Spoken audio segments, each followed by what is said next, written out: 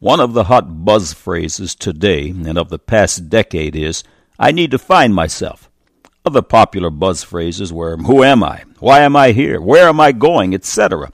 Man is looking for life and purpose in himself, and it does not exist there. God's Word speaks of us prior to salvation. Ephesians chapter 2, verse 1, "And you hath he quickened, who were dead in trespasses and sins." Unregenerated man is spiritually dead. Consequently, he will never find life and purpose in himself. The Bible declares that Jesus Christ is the source of life. John chapter 10, verse 10, "The thief cometh not but for to steal, and to kill, and to destroy. I am come that they might have life, and that they might have it more abundantly." Jesus Christ is the quickening spirit of life. John chapter 14, verse 6, Jesus saith unto him, "I am the way, the truth, and the life. No man cometh unto the Father but by me." In order to enter into life, a miraculous birth must occur. All mankind after Adam was spiritually stillborn, born wrong the first time, therefore requiring a need for a born-again experience or being born a second time, this time right, this time in Christ Jesus, who fathers us in the faith. Then and only then will the quest to find life and purpose end. If you haven't yet made your choice for life, click on the navigation bar on your left to Further with Jesus and make your decision today. If you refuse, you'll be found in the number of John chapter 5, verse 4, speaking, "And ye will not come to me, that ye might have life." Now for today's subject. God said, Romans chapter 5, verses 1, 2, 8, 10, and 11. "Therefore, being justified by faith, we have peace with God through our Lord Jesus Christ, by whom also we have access by faith into this grace wherein we stand, and rejoice in hope of the glory of God.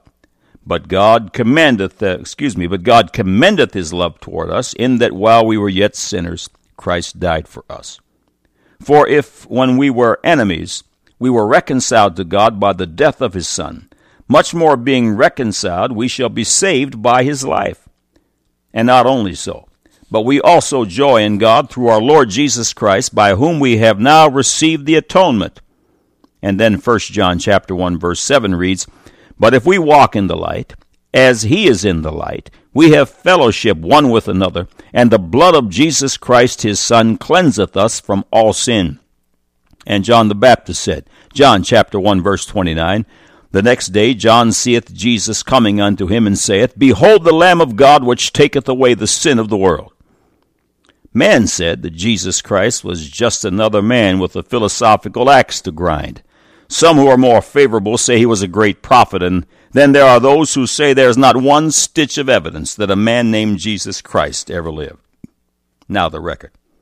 At GodSaidMansaid.com, we received an email message from BC containing the following question.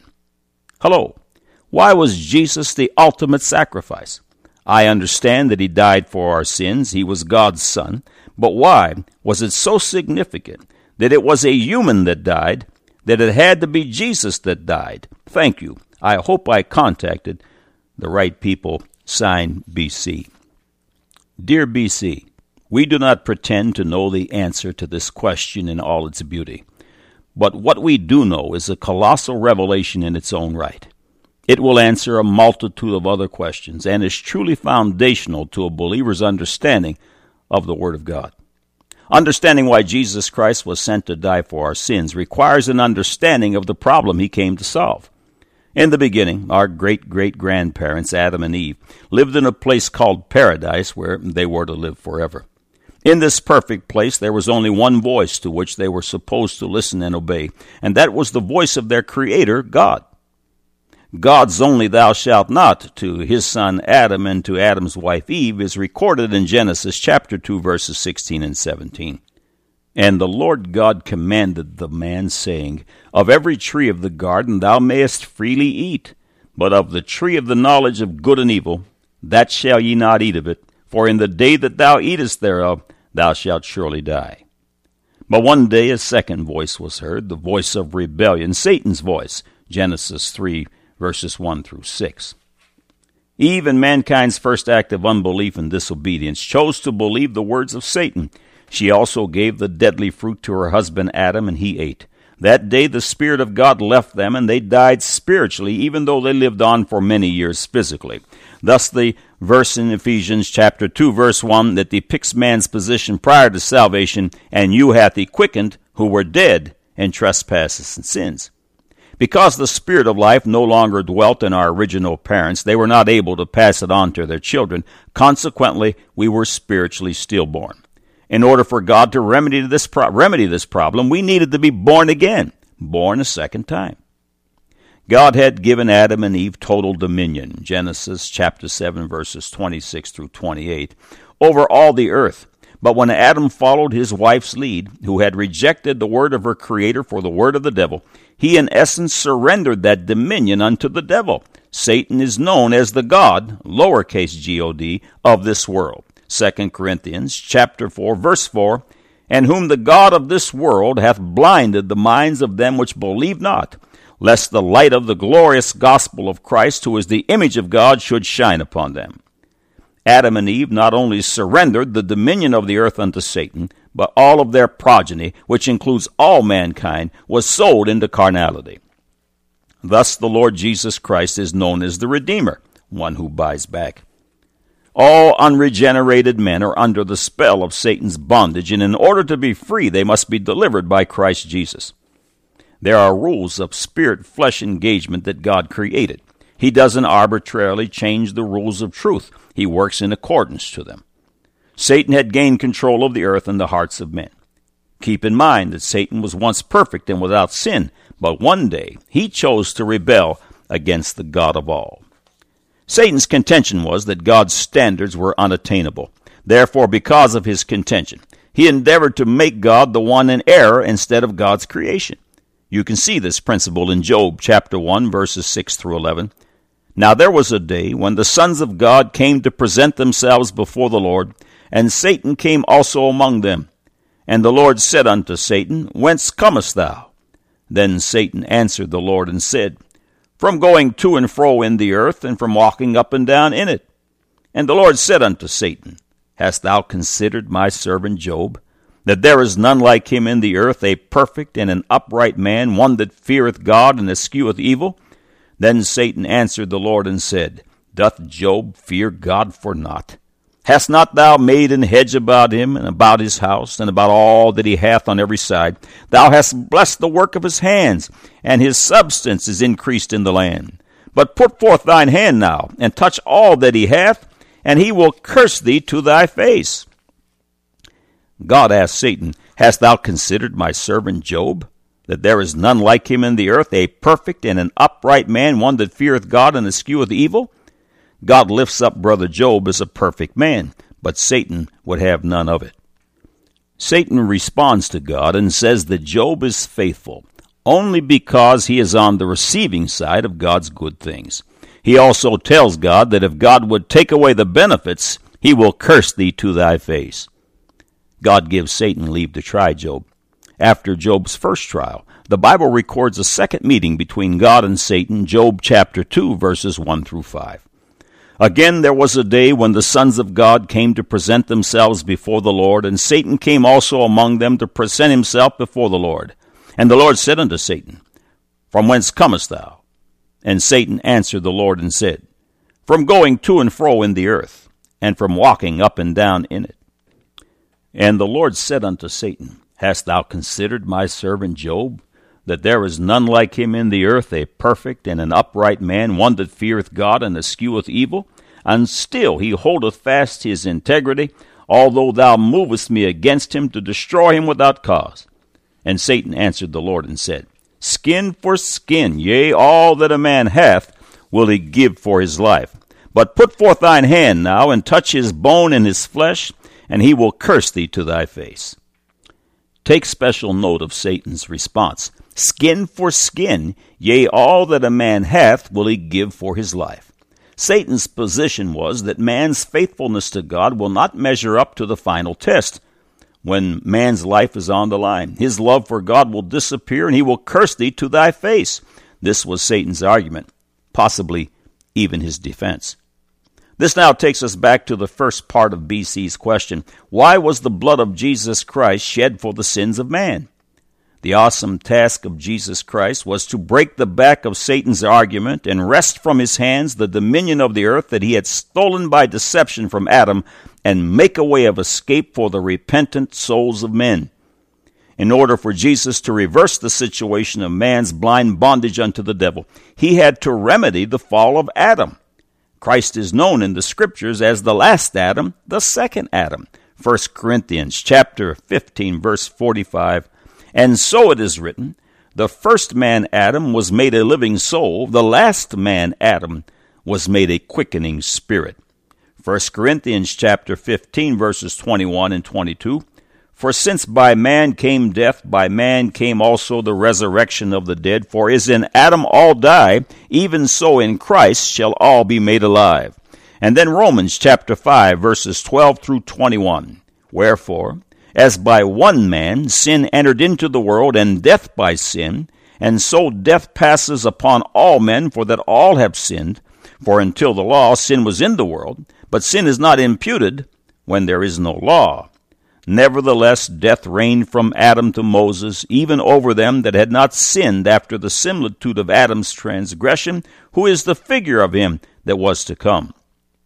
But not as the offense, so also is the free gift. For if through the offense of one many be dead, much more the grace of God and the gift of grace, which is by one man, Jesus Christ, hath abounded unto many. And not as it was by one that sinned, so is the gift. For the judgment was by one to condemnation, but the free gift is of many offenses unto justification. For if by one man's offense death reigned by one, much more they which receive abundance of grace and of the gift of righteousness shall reign in life by one, Jesus Christ. Therefore, as by the offense of one judgment came upon all men to condemnation, even so by the righteousness of one the free gift came upon all men unto justification of life. For as by one man's disobedience many were made sinners, so by the obedience of one shall many be made righteous. Moreover, the law entered, that the offense might abound. But where sin abounded, grace did that much more abound. That as sin had reigned unto death, even so might grace reign through righteousness unto eternal life by Jesus Christ our Lord. Remember Satan's argument, skin for skin? Yea, all that a man hath will he give for his life. Herein lies part of the secret, why the blood of the sinless Christ washes sin away. When Jesus Christ shed his blood upon the cross for the souls of men, this was the total act of obedience and a demonstration of Christ's love for the Father. Speaking of the crucifixion, Jesus said in John chapter 14, verse 31, But that the world may know that I love the Father, and as the Father gave me commandment, even so I do. Arise, let us go hence. Satan's contention that all that a man hath will he give for his life in deference to obedience to the will of God was broken when Jesus in total obedience went to the cross and shed his life's blood and died because of his love for God and man. Leviticus chapter 17 verse 11 reads, For the life of the flesh is in the blood, and I have given it to you upon the altar to make an atonement for your souls, for it is the blood that maketh an atonement for the soul. Jesus Christ gave his life, the total offering of obedience, and vanquished the devil, making a way of escape for a repentant man through the blood of redemption. Matthew chapter 26, verses 48 through 54. Now he that betrayed him gave them a sign, saying, Whomsoever I shall kiss, that same is he. Hold him fast. And forthwith he came to Jesus and said, Hail, Master, and kissed him. And Jesus said unto him, Friend, wherefore art thou come? Then came they, and laid hands on Jesus, and took him. And behold, one of them which were with Jesus stretched out his hand, and drew his sword, and struck a servant of the high priest, and smote off his ear. Then said Jesus unto him, Put away thy sword into his place, for all they that take the sword shall perish with the sword. Thinkest thou that I cannot now pray unto my Father, and he shall presently give me more than 12 legions of angels? But how then shall the Scriptures be fulfilled, that thus it must be? He gave his sinless life willingly, and broke the grasp of Satan's dominion for those who seek him with all their heart. This principle of the Redeemer, he that buys back, is the concept of the second Adam. Romans chapter 5, verse 14, Nevertheless, death reigned from Adam to Moses, even over them that had not sinned after the similitude of Adam's transgression, who is the figure of him that was to come. The Bible says, who is the figure of him that was to come? The similarities of the first man Adam and the second Adam, Christ Jesus, are enlightening. Adam was the Son of God and the Father of mankind. Jesus Christ was the only begotten Son of God, as well as being born of a woman. In the beginning, the first Adam opened his sinless eyes in paradise and was to live forever. The second and last Adam, Jesus Christ, came from forever, where he dealt with the Father before the world was, and died on Calvary for the redemption of men. Adam was created fully mature and fully functioning. The average age of a fully matured male is estimated at 30 to 33 years, and because Adam was originally created to enjoy eternal life, he would therefore be ageless and would maintain his 30 to 33-year-old age forever. At the age of 30, the Lord Jesus begins his ministry. At the age of 33, the sinless Christ is crucified, breaking the back of Satan, and is resurrected the third day, reigning forever, sitting on the right hand of God his Father, fully mature and fully functioning. Note, Adam sinned, and the end of life compared to Christ's sinlessness and redemption's beginning. By one man's disobedience came Satan's dominion and death to all mankind. By one man's obedience came life and life everlasting to all who choose this last Adam, Jesus Christ the righteous. Let's review BC's question and the answer to it. 1. Why was Jesus the ultimate blood sacrifice? A. Because of Satan's argument. B. Life is in the blood. And C.